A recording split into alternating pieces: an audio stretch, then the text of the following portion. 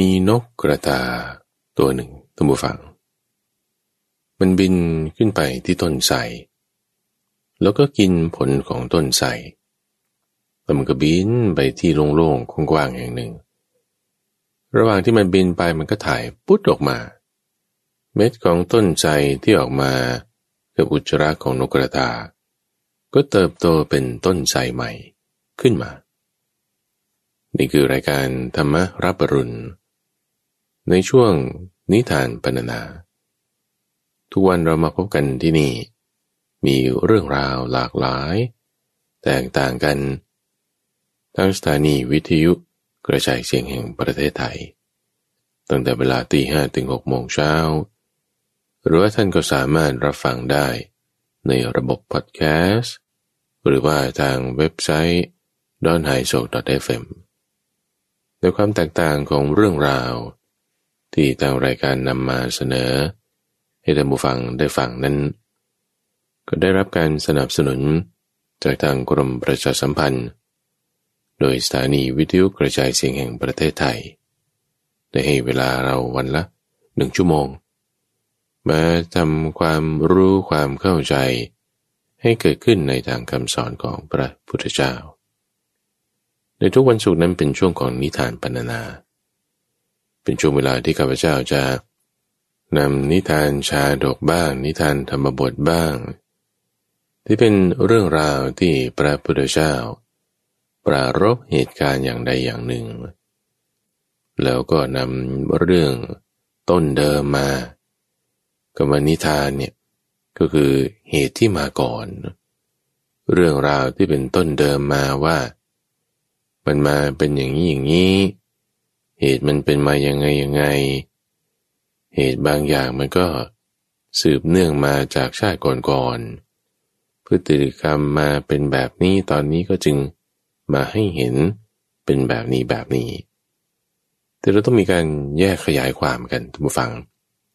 เพราะวันนี้จะเป็นเหตุปัจจัยที่ทำให้พระสัทธรรมตั้งอยู่ได้ถ้าทุกอย่างปนกันมามันจะงงปนกันมาว่านี่เป็นคำพุทธพจน์หรือว่านี่เป็นคำอธิบายมันอย่างเวลาที่เขานำเสนอข่าวแล้วก็มีความเห็นปนมาด้วยมันก็จะทำให้การวิเคราะห์การทำความเข้าใจการแจกแจงในเรื่องราวต่างๆนั้นสับสนไปอันนี้จะเป็นข้อดีที่เราครูบาอาจารย์ในรุ่นก่อนๆท่านผู้ฟัง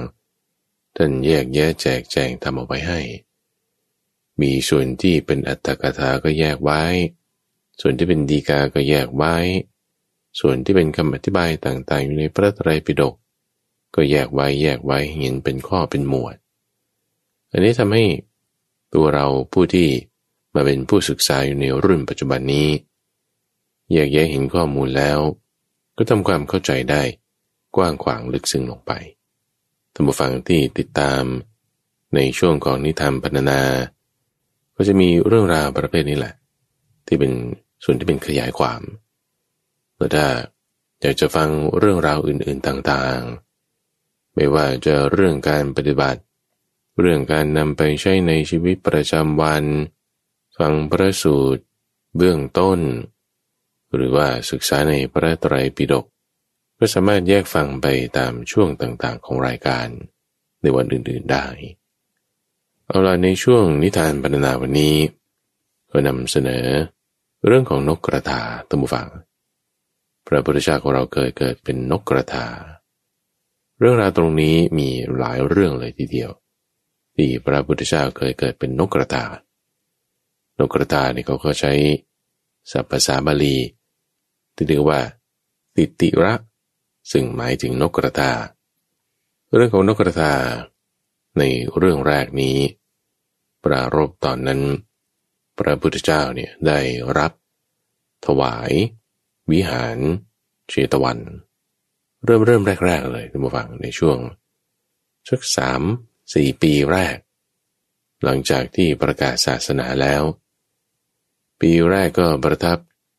อยู่ที่เมืองราชคฤห์วัดเวรุวันนั่นเป็นวัดแห่งแรกสมัยนั้นท่านอนาถบิณฑิกเศรษฐีได้มาธุระอย่างหนึ่งที่เมืองราชคฤห์ได้ทราบความที่พระพุทธเจ้าอุบัติขึ้นแล้ว จึงกลับมาที่เมืองสาวัตถีแล้วก็ได้หาสถานที่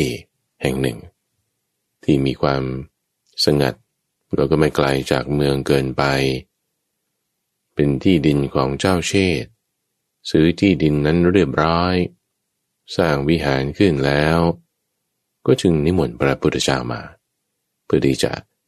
มารับวิหารทำศาสนาให้มีความมั่นคงในแคว้นโกศลที่เมืองสาวัตถีในระหว่างทางมาท่านผู้ฟังระหว่างทางที่มานั้นก็ไปแวะพักอยู่ที่เมืองไผ่สาลีหรือเมืองเวสาลีในการเดินทางไปนั้นก็จะมีภิกษุตามไปมากมายมีภิกษุพวกหนึ่งท่านผู้ฟังที่เรียกว่าภิกษุฉัพพคีพวกภิกษุฉัพพคีนี่ก็คือกลุ่ม6คนที่มักจะก่อเรื่องที่แบบว่าไม่ค่อยดีอยู่เรื่อยเป็นต้นบัญญัติของอาบัติหลายๆอย่างลูกศิษย์ของพวกกลุ่มภิกษุฉัพพคีนี่ก็เดินทางล่วงหน้าไปก่อนไปที่เมืองเวสาลีก็จับจองที่พักละฉันมาถึงก่อนเอาตรงที่พักโซนนี้นี่ให้อุปชาโซนนี้ให้อาจารย์โซนนี้ให้พวกเราโซนนี้ให้เพื่อนเราจับจองวิหารที่พักอะไรกันไปหมดแล้วส่วนภิกษุอื่นๆก็ตามไปพระพุทธเจ้าไปถึงก็มีคนจัดที่พักให้จนกระทั่งว่าท่านพระสารีบุตรเนี่ยไปคนสุดท้ายหลังสุดเพื่อนเลยท่านพระสารีบุตรเนี่ยท่านฟังมีพฤติกรรมอย่างหนึ่งที่ทำหน้าที่ของความเป็นเสนาบดีคือถ้ามีความคิดอย่างนี้ท่านผู้ฟังว่าเปรียบเหมือนเวลาที่พระเจ้าจักรพรรดิเนี่ยเสด็จเดินทางไปไหนก่อนจะไปเสนาบดีก็ไปตรวจตรานำไปก่อนนี่ก็แบบหนึ่งหรือบางทีพระเจ้าจักรพรรดิเดินทางไปก่อนเสนาบดีก็จะมาคอยดูแลการงานภายหลังเสด็จตามไปทีหลังถ้ามีความคิดอย่างนี้แล้วก็บางครั้งเอาพระพุทธเจ้าเสด็จไปบิณฑบาตก่อนตัวท่านก็มาคอยตรวจดูในวิหารมีน้ำฉันน้ำใช้เติมเรียบร้อยหรือยังเสนาสนะเก็บกวาดดีไหมมีภิกษุไหนป่วยไข้อย่างไรหรือเปล่าสอบถามอาการแล้วตัวท่านนี่ก็ไปบิณฑบาตที่หลังเพื่อนเลยหรือบางทีบางครั้งพระพุทธเจ้าไปบิณฑบาตสายโดยเหตุที่ว่าจะต้องโปรดคนรอจังหวะท่านก็จะรีบไปก่อน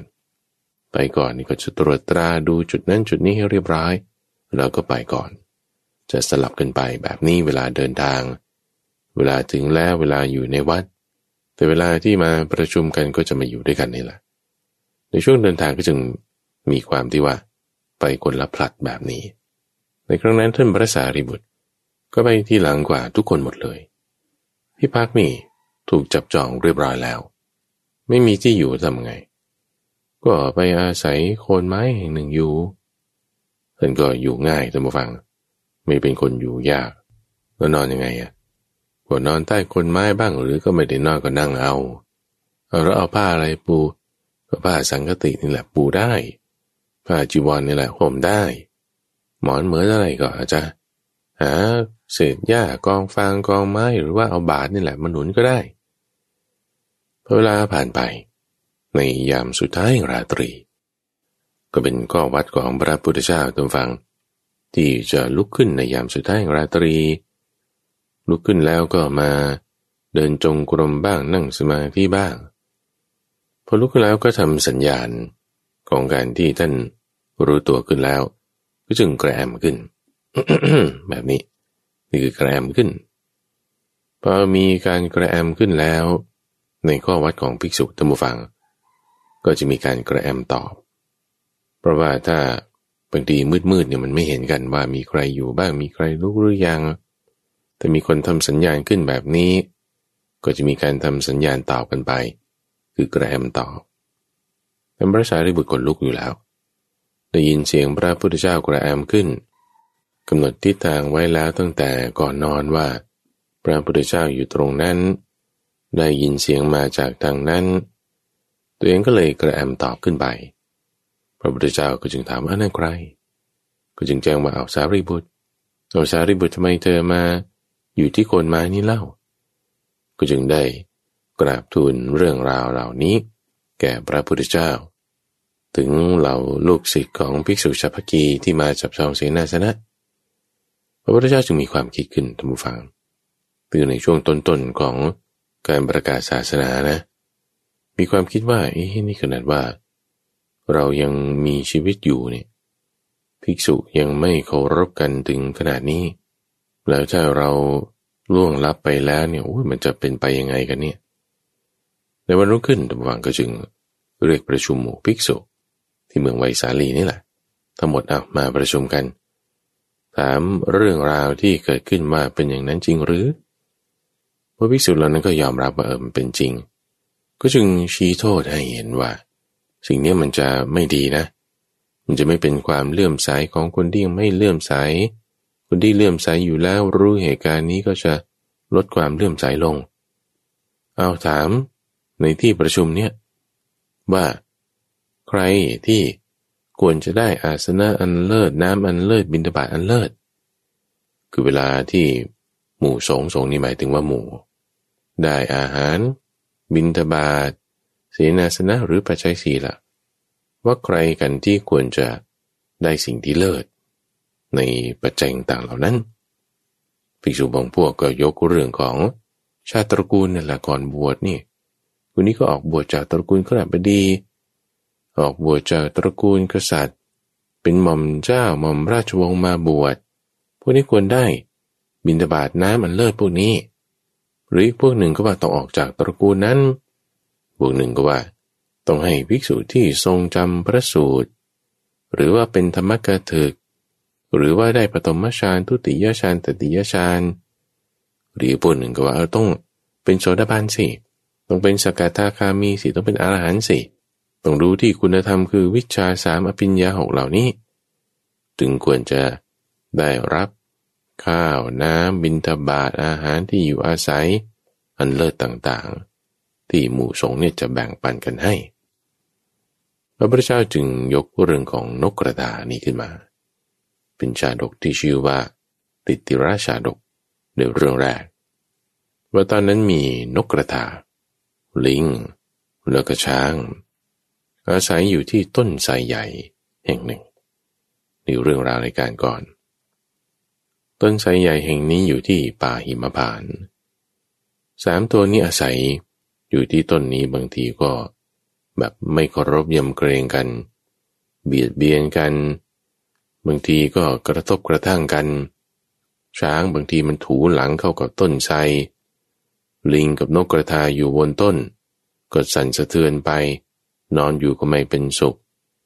นกกระทาบางทีพวกนี้เขานอนหลับกันอยู่ตัวเองลุกขึ้นตี2ตี3ร้องเพลงกุ๊กกักกุ๊กกักเสียงดังพวกนี้ก็นอนไม่หลับลิงมันไม่อยู่นิ่งบางทีมันก็ไปแกล้งช้างเอารังมดแดงทำหล่นใส่ช้างบ้างตอนนกกระทาบินไปหาอาหารมันก็ไปเล่นเขี่ยรังของนกกระทาพังไปบ้าง3ตัวเนี่ยอยู่กันไม่เป็นสุขอยู่ที่นั่นเบียดเบียนกันบ้างแกล้งกันบ้าง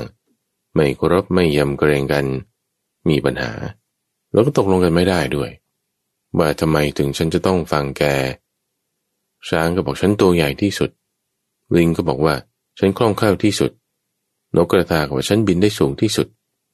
ต่างก็ว่าตัวเองนี่ดีเก่งแล้วก็สามารถที่จะเป็นหัวหน้าหลักของหมู่ในการที่จะ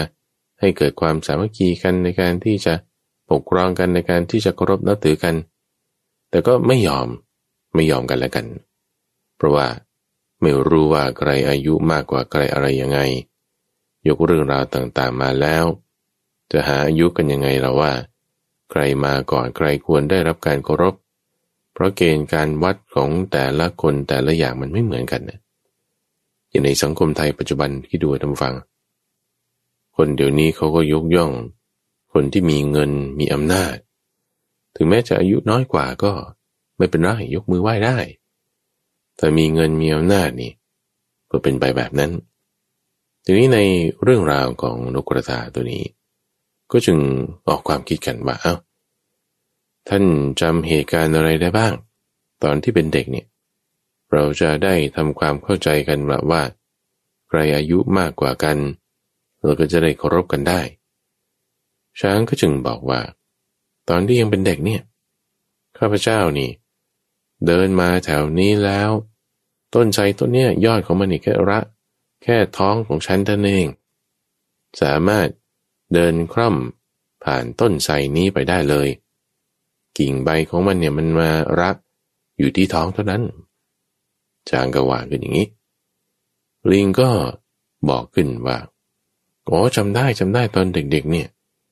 ยังมานั่งอยู่ที่พื้นแล้วก็มาเด็ดใบอ่อนบ้างลูกน้อยๆของต้นไทรนี่แหละกินไม่ต้องชะเง้อคอขึ้นเลยก็สามารถที่จะกินใบอ่อนกินอะไรของต้นไทรนี้ได้ก็คือว่าเกิดก่อนช้างไงนะเพราะว่าตั้งแต่ตอนที่ต้นไทรนี่มันยังเล็กอยู่ด้วยซ้ำนกกระทาก็จำเหตุการณ์นี้ได้ว่าตอนยังไม่ได้มีครอบครัวยังเป็นเด็กอยู่เพิ่งฝึกบินได้เนี่ยออกมาแล้วแถวนี้ยังไม่มีอะไรยังเป็นที่โล่งๆอยู่ก็ไปกินตรงนู้นต้นไทรใหญ่ตรงนู้นไปกินผลของต้นไทรที่อยู่ตรงนู้นแล้วบินมาถึงโซนนี้แล้วก็ถ่ายอุจจาระเอาไว้เมล็ดของต้นไทรที่อยู่ในผลก็ออกมาตามอุจจาระร่วงหล่นลงตรงนี้ก็จึงโตขึ้นมาเป็นต้นนี่แหละเอาก็ปรากฏว่าในบรรดา3ตัวนี้นกกระทานี่ก็อายุมากที่สุดนะรองลงมาก็เป็นลิงรองลงมาก็เป็นช้างเมื่อได้ข้อมูลกันอย่างนี้แล้วสัตว์3ตัวนั้นตั้งแต่นั้นมาก็เคารพกันตามฐานะสูงต่ำตั้งอยู่ในโอวาทของคนที่เป็นพี่คำว่าตั้งอยู่ในโอวาทหมายความว่าในบางครั้งบางคราวเราจะตกลงกันเรื่องอะไรอย่างใดอย่างหนึ่งนะคนนี้ก็อาจจะมีความเห็นแบบนี้คนนึงก็อาจจะมีความเห็นแบบหนึ่งมีความเห็นแตกต่างกันไปทีนี้ในความแตกต่างเนี่ยเราจะเอาอันไหนล่ะเราจะประชุมปรึกษากันยังไงเพราะว่าบางทีมันไปได้ทางเดียวคุณจะเดินทางซ้ายหรือคุณจะเดินทางขวาหรือคุณจะเดินทางตรงมันไปได้ทางเดียวแต่ละคนก็มีความเงินแต่ละแบบลองอย่างนี้จะเอาอยัางไงก็เอาของคนที่เป็นหัวหน้านี่จึงหมายถึงความที่ว่าตั้งอยู่ในโอวาทแบบนี้จะไปทางไหนจะยังไงซึ่งพอสัตว์ทั้ง3ชนิดเนี่ยมาไปในทางเดียวกันใช่ไหมว่าตั้งอยู่ในโอวาทของนกกระทาวันนี้เราจะไปหากินทางไหนนกกระทาก็บินขึ้นไปในที่สูงแล้วก็ดูบินไปสำรวจว่าตรงไหนมีผลไม้ช้างก็เดินทางไปตามนกกระทาลิงก็ขี่ช้างไปคอยระวังอันตรายจากรอบทิศทางให้ช้างด้วยไปถึงแล้วเก็บผลไม้กันมาก็มาสู่ที่ต้นไทรใหญ่นั้นแบ่งกันกินด้วยความสามารถของสัตว์ทั้ง3ก็อยู่กันอย่างกลมเกลียวสามัคคีนกกระทาก็ได้ให้โอวาทอันเป็นกุศลธรรมแก่ช้างและลิงให้สมาทานศีล5มีความประพฤติกลมเกลียวกันอยู่ข้อปฏิบัติตรงนี้ก็เรียกว่าติตริยพรหมจรรย์สัตว์3สหายนี้หลังจากตายไปเนี่ยก็ไปสู่สุคติโลกสวรรค์ท่านให้ความเข้าใจตรงนี้เอาไว้บอกว่าช้างเนี่ยในสมัยต่อมาชาติสุดท้ายนั้นก็เป็นท่านพระมหาโมคคัลลานะลิงเนี่ยก็เป็นท่านพระสารีบุตรส่วนนกกระทาเดาได้เลยท่านฟังวันนี้ก็คือพระพุทธเจ้าบอกว่าสัตว์3สหายเนี่ยยังมีความเคารพยำเกรงในสัตว์เดรัจฉานคิดดูแล้วทำไมมนุษย์เราเนี่ยถึงจะไม่เคารพยำเกรงตามฐานะสูงต่ำเล่าก็จึงอนุญาตการลุกรับกราบไหว้ทำสามีจิกรรมตามระดับพรรษาคือสมมติว่าเราจะเอาเกณฑ์อย่างอื่นนะท่านฟังเช่นการได้อภิญญาการได้วิชา3การเป็นโสดาบันหรือเป็นพระอรหันต์การได้สมาธิขั้นใดขั้นหนึ่งแล้วเคารพกันตามสิ่งเหล่านี้เนี่ยพอดีมันบอกยากนะมันไม่มีอินดิเคเตอร์ไม่มีเทอร์โมมิเตอร์หรือไม่มีเครื่องวัดอะไรที่มันจะไปจี้จ่อแล้วว่าคุณอยู่ระดับไหนพระพุทธเจ้าจึงไม่ได้เอาเกณฑ์ตรงนั้นมาในการวัดแต่เกณฑ์ในการที่จะเคารพกันตามฐานะสูงต่ำนี่ก็ดูกันวันบวชนี่เลย ดูกันวันเกิดนี่เลยคุณเกิดวันไหนคุณบวชวันไหนคือถ้าในทางคฤหัสถ์ก็ดูวันเกิดใช่ไหมคนนี้อายุมากเราไหว้ท่านเป็นพี่คนนี้อายุน้อยควรตั้งอยู่ในโอวาทของผู้ใหญ่กว่าควรที่จะประพฤติอ่อนน้อมรู้จักที่คอยจะลุกรับทำสามีจิกรรมส่วนถ้าบวชแล้วในทางบรรพชิตก็ดูเอาที่วันบวชคนบวชก่อนก็มีพรรษามากกว่าคนบวชทีหลังเกิดมาในอริยชาตินี้ตามมามีพรรษาน้อยกว่าก็ประพฤติอยู่ในโอวาทของคนที่มีพรรษามากกว่าดูที่ตรงนี้ซึ่งคุณธรรมที่เรียกว่าการอ่อนน้อมถ่อมตนตามฐานะสูงต่ำเนี่ยท่านผู้ฟังเป็นเรื่องสำคัญนะบางคนจะคิดว่าโอ้ไม่สำคัญหรอกเพราะว่าคนรุ่นใหม่อาจจะมีความคิดดีกว่าจะมาทำอะไรตามคนรุ่นเก่านั้นไม่ได้คือในเรื่องของความเห็นความคิดสร้างสรรค์ไอเดียอะไรต่างๆเนี่ยใช่อยู่คนรุ่นใหม่อาจจะมีความคิดที่ดีกว่าอันนี้ข้าพเจ้าไม่เถียงอาจจะมีแนวไอเดียความคิดอะไรที่เป็นแบบใหม่พลิกแปลงอะไรต่างๆได้ทีนี้ไม่ได้หมายความว่าคุณจะต้องหยาบคุณจะต้องไม่มีความเคารพต้องไม่มีความเชื่อฟังเนี่ยมันคนละเรื่องกันไอ้ที่ว่าจะเอาแนวทางใหม่ๆมาเป็นเครื่องอ้างแนวทางนั้นนี้คือเป็นเครื่องอ้างของกิเลสเพราะว่าคุณธรรมคือความอ่อนน้อมถ่อมตนตามฐานะสูงต่ำเนี่ยสามารถที่จะนำมาใช้แล้วให้เกิดประโยชน์สามัคคีกันได้เพราะว่าถ้าคนที่เป็นผู้ใหญ่เนี่ยเขาจะมีคุณธรรมในการที่จะปกครองโดยธรรมมีการฟังกันฟังเสียงของคนกลุ่มน้อยฟังเสียงของคนที่มีอายุน้อยกว่าใคร่ครวญดูถึงเหตุต้นผลปลายแล้วประชุมปรึกษากันแล้วว่าเอาไงตัดสินใจออกมาทุกคนก็ให้ไปในทางเดียวกันตรงนี้สำคัญเพราะว่าถ้าไม่มีการเคารพกัน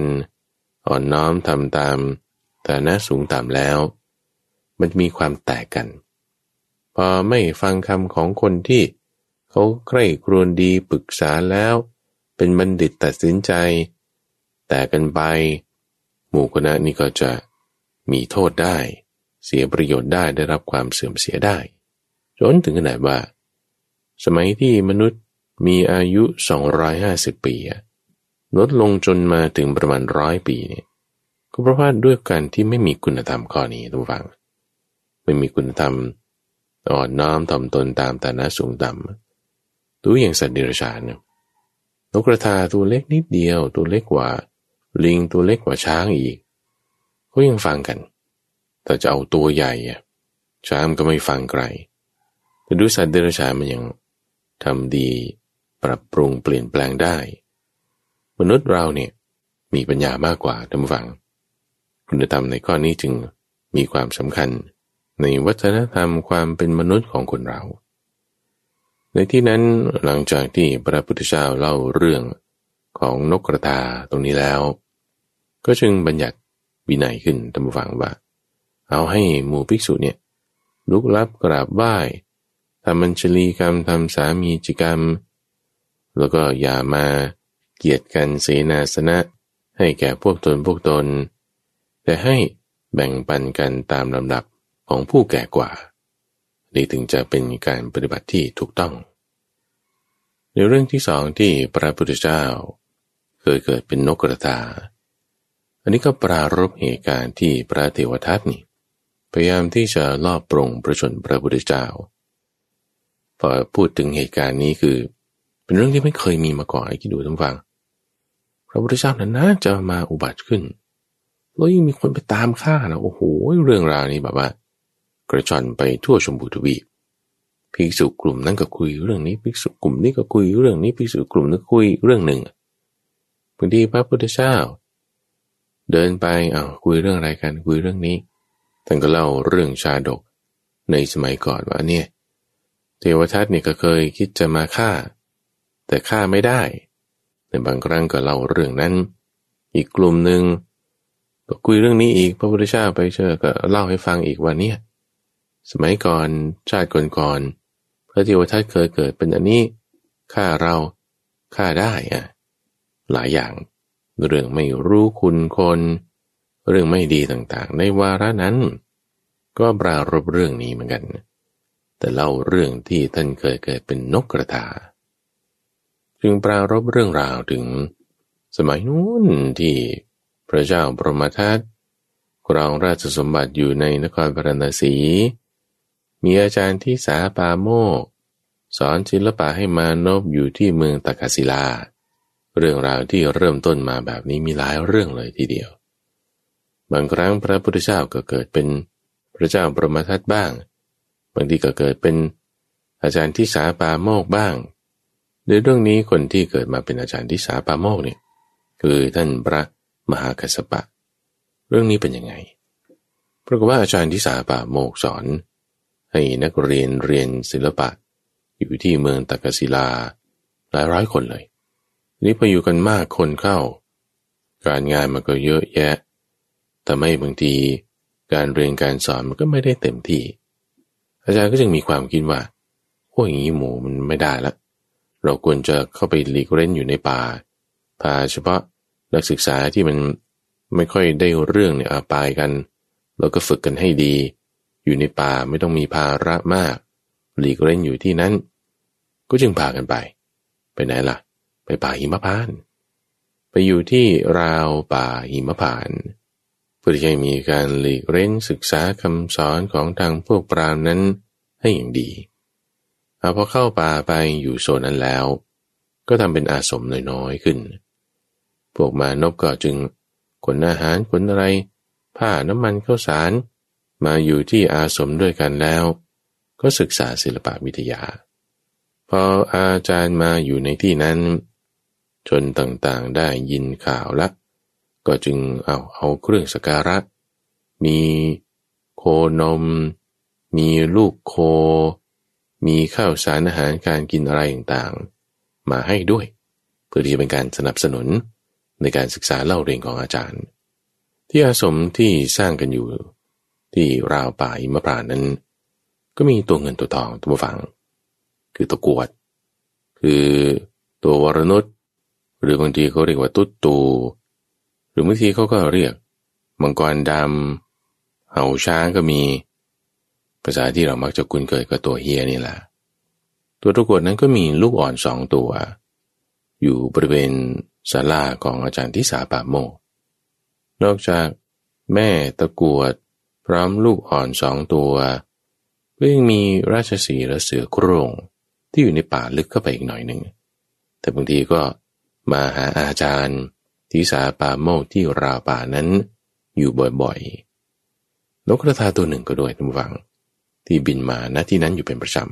ำในขณะที่นกกระทาบินมาได้ยินเสียงของอาจารย์บอกมนต์สอนพวกมานพทั้งหลายนกกระทานี่ฉลาดมากพอได้ยินเสียงบอกมนต์ก็จำเสียงเอาไว้ว่าโอ้ร่ายพูดอย่างนี้อย่างนี้บลาบลาบลาออกมาตัวเองฟังอยู่2-3 รอบก็จำได้หมดในขณะที่พวกมานพที่มาศึกษาหาความรู้ใช่ไหมล่ะแบบว่าไม่ค่อยฉลาดอย่างที่ว่าที่ชักชวนกันมาเพื่อที่จะให้ได้มาศึกษากันอย่างเต็มที่ในราวป่าอย่างนี้ไม่ได้ต้องมีใครมากวนจำไม่ได้รอบ2รอบ3จำไม่ได้ในขณะที่พวกนิสิตนักศึกษาเล่าเรียนทำในที่นั้นยังเรียนไม่จบเลยคือยังจำได้ไม่หมดเลยปรากฏว่าอาจารย์เนี่ยสิ้นอายุขัยซะก่อนสิ้นอายุขัยแล้วก็ตายไปพวกลูกศิษย์นี่ก็โอ้ยเสียใจมากได้รับความอนุเคราะห์จากอาจารย์ทำไมอาจารย์มาจากไปด่วนเร็วขนาดนี้แล้วความรู้ความเรียนแล้วก็ยังไม่เสร็จแล้วจะทำยังไงก็รำให้คร่ำครวญร้องไห้นกกระทาเห็นทำฟังมนุษย์พวกนี้พวกท่านร้องไห้กันทำไมพวกมารก็บอกนี่ยังไม่ทันจะเรียนสำเร็จอาจารย์ตายซะแล้วนกกระทาก็บอกเรียนมนต์นี่เหรอเราจำได้แล้วรู้อยู่ท่านรู้ได้ไงนกกระทาบอกก็ตอนที่บอกให้พวกท่านฟังเนี่ยข้าพเจ้าจำได้บางทีอาจารย์ก็ไปในที่ลับท่านท่องมนต์ออกมาเพื่อการทบทวนของท่านฉันได้ยินอยู่ฉันก็จำได้พวกมานพนี่ก็จึงขอให้นกกระทาเนี่ยช่วยสอนให้หน่อย อ้ท่านจำได้ไงโลกตาก็จึงสอนให้ทั้งเทคนิคการจำทั้งการใช้เสียงสูงต่ำเพื่อที่จะให้มันจำได้ในที่นั้นนกกระทาดำวังก็จึงดำรงอยู่ในตำแหน่งของอาจารย์ที่สาป่าโมกขึ้นมาทันทีบอกมนต์บอกศิลปะกับพวกมานพนี่เห็นอุปการะของนกกระทาตัวนี้ก็จึงคิดว่าจะกระทำตอบก็จึงทำเป็นกรงทองขึ้นมามีอะไรประดับอย่างวิจิตรพิสดารอยู่ในกรงนั้นทำเป็นประตูเปิดเอาไว้มีทั้งน้ำข้าวน้ำผึ้งข้าวตอกใส่จานมาในกระจานทองคำมาประดับประดาบูชาให้นกกระทาตัวนี้ซึ่งตั้งอยู่ในตำแหน่งของอาจารย์ของตนละทีนี้พอเรียนจบแล้วก็จะเดินทางกลับไปที่อยู่ของตนละกลับไปหมู่บ้านไปบ้านเดิมเรียนจบจำได้แล้วจะเอาศิลปะนี้ไปทำมาหากินแล้วสถานที่นี้จะทำยังไงล่ะอาจารย์ที่สาป่าโมกที่เป็นคนก็ไม่อยู่แล้วมีแต่อาจารย์ที่สาป่าโมกที่เป็นนกกระทาก็จึงคิดว่าก็จะรักษาที่นี้ให้ปลอดภัยจึงหาวัสดุเป็นพุ่มไม้บ้างกิ่งไม้บ้างมาวางปกปิดเอาไว้ไม่ให้ใครรู้ว่าบริเวณนี้เป็นอาสมเป็นกระท่อมเป็นศาลาที่สำหรับพักได้คือถ้าคนผ่านไปผ่านมาดูไม่ดีก็จะไม่เห็นเลยล่ะเพื่ออะไรเพื่อให้เป็นการรักษาหมู่สัตว์เหล่านี้ทั้งนกกระทาทั้งตะกรวดที่มีลูกน้อย2 ตัวที่มีราชสีห์เสือโคร่งด้วยให้เกิดความปลอดภัยปรากฏว่าในเวลานั้นทุกฝั่งมีดาบสคนหนึ่งที่เป็นดาบสที่มีนิสัยชั่วร้ายมีทิฏฐิผิดเพี้ยนไปเที่ยวไปตามที่ต่างๆปรากฏว่าตัวตะกรวดนี่ไปเห็นดาบสนั้นแล้วก็จึงมีความเลื่อมใสแหละเพราะว่าตัวเองเป็นคนที่รักในทางกุศลธรรมอยู่แล้วเห็นคนใส่เครื่องแบบของนักบวชก็คิดว่าเป็นนักบวชที่ดีก็จึงบอกว่านี่ท่านตรงนู้นน่ะมีอาสมอยู่สำหรับพวกที่ดาบสจะอาศัยได้มีทั้งข้าวสารมีทั้งน้ำมันมีทั้งอาหารการกินอะไรท่านไปในที่นั้นแล้วก็หุงอาหารหากินได้ดาบสนี้พอไปตามทางไปตามเครื่องหมายไปตามคิวที่เจ้าตะกรวดนี้บอกแล้วเห็นที่อยู่แล้วก็หุงอาหารกินเลยหุงอาหารกินมันมีแต่ข้าวไงทำไงก็ฆ่าลูกตัวเงินตัวทองนั่นแหละกินด้วยกินในเวลาเช้าตอนกลางวันก็จับนกกระทานั่นแหละที่เป็นอาจารย์ที่สาป่าโมกนี่กินด้วยตัวมันเล็กใช่ไหมไม่พอฆ่าลูกโคกินอีกตอนเย็นก็ฆ่าแม่โคกินอีกทั้งแม่โคลูกโคนกกระทาลูกอ่อนของตัวเงินตัวทอง2 ตัวถูกกินเรียบเลยกินเรียบตัวเองอิ่มท้องแล้วทำไงนอนหลับไปกรนซอดอยู่ที่ใต้โคนไม้แห่งนั้นแล้วตัวเงินตัวทองไปไหนตัวตะกรวดก็ไปหากินไงกลับมาตอนเย็นลูกของเราไปไหนเนี่ยวิ่งวุ่นหาลูกไม่เห็นโลกเทวดาที่อยู่ที่นั้นก็จึงแจ้งข่าวให้ตัวเหี้ยนี่แหละทราบว่าโถท่านดาบสชั่วร้ายคนนี้ฆ่าลูกท่านกินแล้วยังฆ่านกกระทาแล้วก็ฆ่าแม่โคลูกโคกินด้วยตัวเงินตัวทองก็จึงจะมีความคิดว่าเราจะฆ่าดาบสนี่แหละเราจะฝังเขี้ยวของเราเนี่ยลงไปที่คอของมันนอนอยู่เนี่ยแต่คิดไปคิดมาก็ว่ามันก็จะเป็นการฆ่าต่อมันไม่จบละเป็นสิ่งไม่ดีถึงแม้ว่าดาบสชั่วคนนี้ตื่นมามันก็จะฆ่าเราเหมือนกันเราอยู่ที่นี่เลยคือหักห้ามใจทุกฝั่งในการที่จะทำไม่ดีเนี่ยสมมติเราจะทำไม่ดีอย่างใดอย่างหนึ่งใช่ปะเช่นคุณจะกินอีกคำหนึ่งหน้ามันอร่อยดีนี่คือความไม่ดีใช่ปะแล้วก็หักห้ามใจว่ามันไม่ดีนะเราไม่ทำอย่างเงี้ยนี่คือตัวเฮียนี่เขาหักห้ามใจว่าเขาไม่ทำสิ่งที่มันไม่ดีก็จึงหนีไปเพราะว่าถ้า ดาบทนี้ตื่นมาคงจะฆ่าเราด้วยเหมือนกันก็หนีไปเลยไม่อยู่ที่นั่นราชสีห์กับเสือโคร่งท่านผู้ฟังที่อยู่ในป่าที่ลึกเข้าไปอีกหน่อยหนึ่งเป็นครั้งเป็นคราวที่จะมาหานกกระทาเพื่อที่จะมาฟังธรรมบ้างทำความคุ้นเคยมาที่บำรุงของนกกระทาในวาระนั้นเสือก็มาก่อนเสือมาถึงปุ๊บนกกระทาไปไหนทำไมสถานที่เป็นแบบนี้เห็นขนนกกระทานี่เหน็บอยู่ที่ชฎาของดาบทคนนี้นอนกรนสอดอยู่เห็นกระดูกของโคด้วยทั้งแม่โคลูกโคตัวมันไม่ใช่เล็กๆท่านผู้ฟังกินแล้วมันก็เหลือซากอยู่นั่นแหละก็จึงเดาสถานการณ์ได้ในจังหวะนั้นดาบทชั่วนี่ตื่นขึ้นพอดีเห็นเสือทำไงท่านผู้ฟังวิ่งหนีก็ไม่ทันแล้วณจังงังขึ้นเสือก็จึงถามแหละท่านดาบทนี้ท่านฆ่าทั้งนกกระทาจะฆ่าทั้งลูกโคแม่โคนี่กินใช่ไหมคนชั่วชนะให้เขาจะยอมรับท่านผู้ฟังทำชั่วแล้วก็ไม่ยอมรับ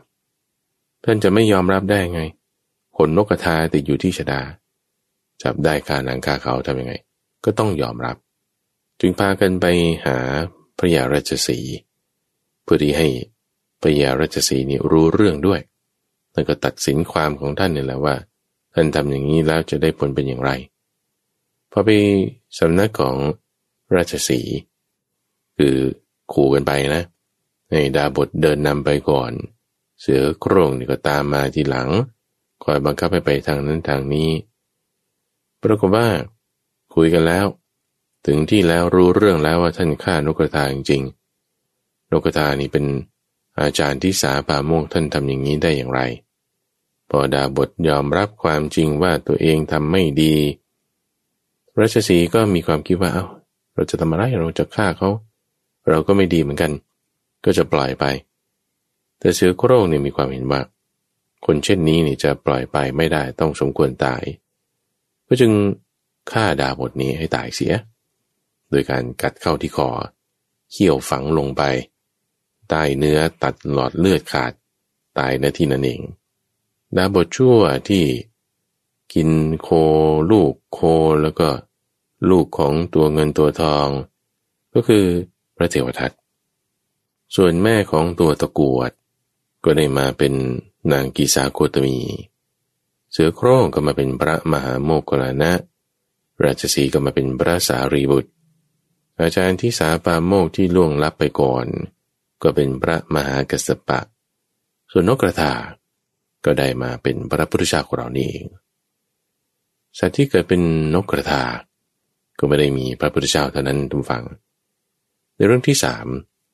ที่เกี่ยวกับนกกระทาก็คือท่านพระราหุลทุกฝังท่านพระราหุลเนี่ยเกิดเป็นนกกระทาในชาติหนึ่งเรื่องนี้พระพุทธเจ้าปรารภเหตุการณ์ในตอนนั้นที่พอมีศาสนาประกาศขึ้นมากขึ้นแล้วก็มีคนมาอยู่วัดกันมากขึ้นทำให้มีในสมัยหนึ่งที่พักที่อะไรมันยังไม่เพียงพอเรียบพร้อมก็จึงต้องมีพระเนี่ยไปนอนอยู่กับในศาลาที่มีพวกอุบาสกอุบาสิกาอยู่ด้วยพวกภิกษุหนุ่มที่ไปนอนกันในที่นั้นบางพวกนี่ก็นอนกรนครอดบางพวกนี่ก็นอนกัดฟันดังกรอดบางพวกนี่ก็บ่นเพ้อละเมอต่างๆปรากฏแกอุบาสกคนหนึ่งเนี่ยเหมือนกับป่าช้าผีดิบอย่างนี้เลยโอ้ยก็เลยเป็นเรื่องที่ว่าไม่น่าดูภิกษุพวกนี้พระพุทธเจ้าก็จึงบัญญัติกฎในข้อที่ว่าห้ามภิกษุนอนร่วมกับบุคคลที่ไม่ใช่นักบวชไม่ใช่ภิกษุด้วยกันไม่ว่าจะเป็นสามเณรหรือว่าอุบาสกปรากฏว่าท่านพระราหุลในสมัยนั้นดูวังก็ยังเป็นสามเณรอยู่สามเณรก็จัดอยู่ในอนุปสัมปันธรรมฝังสมัยนั้นที่นอนไม่พอแล้วท่านทำยังไงห้ามนอนร่วมกับเหล่าภิกษุตัวเองก็ต้องออกมานอนข้างนอกมันก็เป็นอันตรายมันก็ไม่รัดกุมไม่ราบคอบจะไปหาพระพุทธเจ้าก็เกรงว่าจะรบกวนจะไปหาท่านพระสารีบุตรอุปชาหรือท่านพระมหาโมคคัลลานะที่เป็นอาจารย์หรือว่าจะไปหาท่านพระอานนท์ที่เป็นอาก็คิดว่าจะรบกวนบุคคลเหล่านั้น ก็จึงไปยังห้องน้ำตรงฝั่งไปในห้องน้ำเนี่ยก็นั่งพักอยู่ในห้องน้ำนั่นแทนพอเวลาได้อรุณแล้วอยู่ในห้องน้ำนี่ตลอดคืนเลยนะ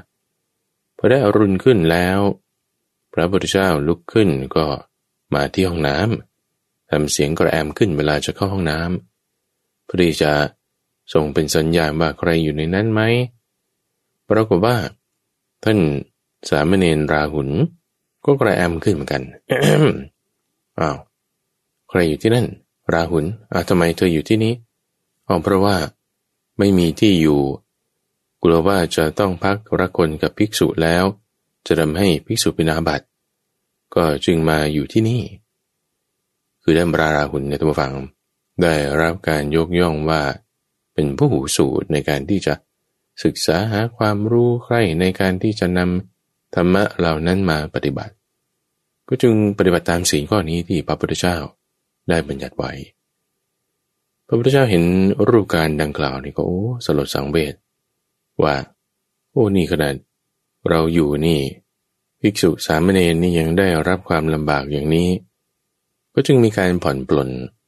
ในกฎข้อที่ว่าห้ามนอนร่วมกับมนุษย์สัมบันเนี่ยโดยการผ่อนปลนให้นอน 2-3 คืนได้ไม่เกิน 2-3 คืนอันนี้เพื่อที่จะว่าจะเผื่อเวลาให้จัดแจงเสนาสนะหาทำความเหมาะสมแบ่งปันกันอย่างไรได้อันนี้จึงเป็นความกรุณาของพระพุทธเจ้าที่ได้บัญญัติกฎข้อนี้ขึ้นทีนี้ที่ว่าท่านมีลักษณะในการที่ศึกษาเป็นอย่างดีทำการศึกษาทำการนำมาปฏิบัติอย่างดีเนี่ยจึงได้ยกชาดกในเรื่องของติปัลลัทธมิฆชาดกในเรื่องนี้ตอนนั้นพระพุทธเจ้าเกิดเป็นพญาเนื้อนี่ก็คือกวางเนื้อทรายนี่แหละแล้วก็มีน้องสาวของโพธิสัตว์คลอดบุตรออกมาก็จึงฝากลูกเนื้อตัวนี้ให้มาศึกษาความรู้อยู่กับพญาเนื้อศึกษาความรู้อะไรต่างๆเสร็จเรียบร้อยแล้วก็จึงปล่อยให้กลับบ้านในระหว่างที่เนื้อน้อยตัวนี้กำลังเดินทางกลับนี่เที่ยวไปในป่าอยู่ก็ติดบ่วงของนายพรานคือเวลาที่เดินทางกลับไปศึกษาวิชาความรู้จากพญาเนื้อเดินทางกลับไปมันก็ไม่ได้มีตัวเดียวมันก็มีร่วมกันหลายตัวมีตัวหนึ่งที่ติดบ่วงตัวอื่นๆก็รีบวิ่งหนีไปกลับไปเข้าฝูงของตนแล้วก็ไปแจ้งแก่มารดาแม่เนื้อตัวนี้แหละว่าลูกของท่านนี่ติดบ่วงนายพรานแล้วติดบ่วงนายพรานแล้วพอทราบข่าวดังกล่าวโพธิสัตว์ที่เป็นพญาเนื้อก็จึงมาถึงอยู่กับฝูงแล้วก็ปลอบแม่ของลูกกวางเนื้อสายตัวเนี้ยว่าท่านไม่ต้องกังวลลูกของท่านเนี่ยศึกษามารยาทของความเป็นเนื้อแล้วอย่างดีมารยาทของความเป็นเนื้อนี่เป็นยังไงทุกผู้ฟังคือในเวลาที่ติดบ่วงแล้วลูกเนื้อนี่หลังจากที่เรียนวิชาความรู้ของเนื้อก็จึงทำอย่างนี้ว่าติดบ่วงแล้วเนี่ยไม่ให้นอนดินนอนเฉยๆแล้วก็ให้เหยียดทั้งสี่เท้าไปในด้านที่เปิดโล่งโดยเอียงกายด้านที่ถนัดลงที่พื้นเช่นถ้าเราถนัดขวาก็เอียงขวาถนัดซ้ายก็เอียงซ้ายแล้วให้เปิดทางด้านโล่งเอาไว้ให้ขานี่ไปอยู่ทางด้านโล่งพอทำดังนั้นแล้วก็ให้เอากีบเนี่ยคุ้ยในที่ใกล้ๆทำดินร่วนทำหญ้าอะไรให้กระจุยกระจายขึ้นแล้วก็ให้ถ่ายปัสสาวะอุจจาระให้เลอะเทอะไปในบริเวณนั้นทำหัวให้ตกทำลิ้นห้อยแล้วก็เอาน้ำลายเนี่ยทำเป็นหนาๆแล้วก็มาบ้วนรดใส่ตัวเองให้ร่างกายเนี่ยเปรอะไปด้วยน้ำลายแล้วก็ทำตัวพองลมขึ้นโดยการอั้นลมหายใจขึ้นทำในตาทั้งสองให้เหลือกถลนออกแล้วเวลาหายใจเนี่ยให้หายใจผ่านทางช่องลมตรงกลางอย่าไปหายใจทางด้านหน้าคือสัตว์ประเภทสุนัขกวางหรืออะไรเงี้ยต้องฟังระบบช่องลมหายใจของมันตรงจมูกเนี่ยรูเข้าของลมกับรูออกของลมมันจะเป็นคนละรูกันมันจะไปทางด้าน ตรงกลางของโพรงจมูกของมันระบบหายใจเป็นอย่างนี้เพื่อที่ว่ามันจะได้รับกลิ่นได้อย่างดีแต่อย่างของมนุษย์เนี่ยคือเราจะเข้าออกในรูเดียวกันใช่ไหมของสัตว์ประเภทนี้เข้ารูหนึ่งออกอีกรูหนึ่งทีนี้ที่เขาฝึกก็คือว่าแทนที่จะให้เข้ารูที่ปกติก็ให้ไปเข้ารูที่เป็นทางออกนั้นเสียลมหายใจออกก็ให้ออกรูเดิมเดียวนั้นฝึกอย่างนี้ขึ้นมาเราก็ทำตัวให้แข็งแสดงอาการว่าตายแล้วว่างั้นเถอะตายแล้วจนอืดแล้วฝ่ายแมลงวันหัวเขียวอะไรต่างๆก็มาแวดล้อมอยู่บริเวณนั้นรวมถึงนกกาด้วยในพรานมาถึงเห็นรูปการดังกล่าวทุกฝังสังเกตดูมาจากที่ไกลแล้วมีทั้งแมงวันมีทั้งกาสภาพการดูแล้วเนี่ยโอ้โหอุจจาระปัสสาวะพื้นดินนี่กระชุยกระจายเละเทะขึ้นมาโอ้กวางเนื้อทรายตัวนี้คงจะติดบ่วงตั้งแต่เช้าตายแล้วก็จึงเน่าขึ้นมาอย่างนี้ก็จึงแก้เชือกที่ผูกเนื้อนั่นออกเอาบ่วงออกเรียบร้อยตัวเองคิดว่าก็จะแล่แต่เนื้อเอาไปโดยการที่ก่อนจะแก้บ่วงนี่ก็ตรวจสอบกันนะในปราณเอามือมาอังที่จมูกเคาะท้องของเนื้อตัวนี้รู้สึกว่าโอ้ท้องนี่มันอืดแล้วมันคงตายมานานละแกะบ่วงอะไรเรียบร้อยตัวเองก็ไปหยิบมีดมาจะแล่เนื้อกวางนี่ก็เพ่นแนบเลยท่านผู้ฟังนายปราณนี่ตามไม่ทันแล้วเพราะว่ากวางนี่ได้รับการศึกษาในวิชาของพวกเนื้อนั้นมาอย่างดีท่านพระราหุลนั่นคือเกิดเป็นกวางเนื้อทรายตัวน้อยนี่แหละที่ศึกษาวิชาความรู้จากพญาเนื้อนี้แล้วไม่ใช่แค่นั้นท่านฟังในเรื่องเกี่ยวกับนกกระทาท่านพระราหุลนี่ก็เคยเกิดเป็นนกกระทานี้ด้วยโดยปรารภเหตุที่ท่านเป็นผู้ศึกษานี่แหละอย่างดีจึงได้ยกนิทานชาดกที่ชื่อว่าติระชาดกชื่อเดียวกันกับเรื่องของนกกระทาต่างๆโดยปรารภเหตุที่ท่านพระราหุลนั้นเป็นผู้ศึกษาเป็นผู้สูตรโดยได้เท้าความไปถึงตอนที่พระองค์เกิดเป็นโพธิสัตว์อยู่ที่เมืองปารณสีเกิดในตระกูลพราหมณ์ตระกูลหนึ่งเราก็ศึกษาศิลปะวิทยาความรู้อะไรต่างๆอย่างดีโตขึ้นแล้วเห็นโทษของกามจึงออกบวชเป็นฤาษี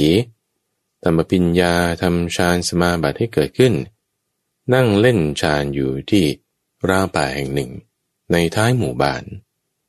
ปรากฏว่ามีนายพรานเป็นพรานนกเขาก็ได้เลี้ยงนกกระทาไว้ตัวหนึ่งจับมาจากป่านั่นแหละก็เลี้ยงมันให้มันรู้จักขันรู้จักทำเสียงร้องของพวกนกกระทาเอาไปปล่อยในป่าเสร็จแล้วจับมันเอาไว้ให้ส่งเสียงร้องพวกนกกระทาต่างๆก็บินกันมานายพรานนี่ก็จับพวกนกกระทาไว้แล้วก็ฆ่ากินขายบ้างกินเองบ้างนกกระทาตัวที่ถูกฝึกนี้ก็มีความคิดว่าโอ้ยพวกเพื่อนพวกญาติของเรานี่ตายเป็นนั้นมากเพราะเราจะไม่ร้องขึ้นหรอกนายพรานนี่ก็ทีหลังพอเห็นนกนี่ไม่ร้องก็เคาะหัวเคาะจนกระทั่งตามันถลนน่ะนกมันเจ็บมันก็ร้องขึ้นแล้วร้องขึ้นเป็นไปแบบนี้นกนี่ก็มีความรู้สึกว่าผิดมากเลยโอ้ฉันทำให้ญาติให้เพื่อนอะไรต่างๆต้องตายอย่างนี้นี่ฉันจะเป็นบาปไหมเนาะใครจะมาแก้ความข้องใจของฉันนี่ได้ในสมัยหนึ่งที่พอพรานนกนี้จับนกอะไรต่างๆเป็นนั้นมากแล้วฆ่ากินบ้างกินเองบ้างก็มานอนพักอยู่ที่ใต้โคนไม้แห่งหนึ่งซึ่งเป็นอยู่ใกล้ๆกันกับที่ดาบทนั้นพักพอดีเราก็ไปดื่มน้ำอาศัยแหล่งน้ำบริเวณเดียวกันกับที่ดาบทนั้นแหละอยู่ดื่มน้ำแล้วตัวเองก็หลับไปฝ่ายนกกระทาก็จึงถามดาบทว่าเนี่ยข้าพเจ้าทำอย่างนี้เนี่ยมันบาปไหมดาบทนี้บอกว่าถ้าเผื่อว่าจิตใจเนี่ยไม่ได้มีเจตนาเนี่ยนะในการที่จะทำให้เขาได้รับความลำบากพลัดพรากอันนี้ก็ไม่ถือว่าเป็นบาปฝ่ายนกกระทาได้ฟังความดังกล่าวก็มีความสบายใจเพราะว่าคนที่มีความกังวลใจมีความระมัดระวังแล้วทำไปเนี่ยทุกฝั่งบาปมันก็จึงจะน้อยนกกระทาได้ความสบายใจแล้วพ ราะว่าได้รับการศึกษาได้ทำการเข้าใจในคำสอนของดาบทนั้นแล้วก็ประชุมชาดกสรุปในที่นั้นว่านกกระทาเนี่ยได้เกิดมาเป็นพระราหุลในบัดนั้นส่วนท่านพระดาบทนั่นก็คือพระพุทธเจ้าของเรานั่นเองเอพิโซดนี้ช่วงนิทานพรรณนาก็ได้นำเรื่องราวของนกกระทาทั้งหมด4เรื่องด้วยกันดูฟังเรื่องที่พระพุทธเจ้าเกิดเป็นนกกระทาด้วยใน3ชาติอีกชาติหนึ่งก็เป็นท่านพระราหุลแล้วก็มีเรื่องเบ็ดเตร็ดเกี่ยวกับท่านพระราหุลด้วยอีกเรื่องหนึ่งช่วงของนิทานพรรณนานี้จะมาพบกับท่านผู้ฟังเป็นประจำในทุกวันศุกร์ตั้งแต่เวลา 5:00 ถึง 6:00 น.ทั้งสถานีวิทยุกระจายเสียงแห่งประเทศไทยท่านผู้ฟังก็สามารถรับฟังได้ในระบบพอดแคสต์หรือว่าไปที่เว็บไซต์ก็ได้ที่ donhaiso.fm โดยมีข้าพเจ้าพระมหาไพบูลย์อาภิปุณโญจากวัดป่าดอนไฮโซเป็นผู้ดำเนินรายการแล้วพบกันใหม่ในวันพรุ่งนี้เจริญพร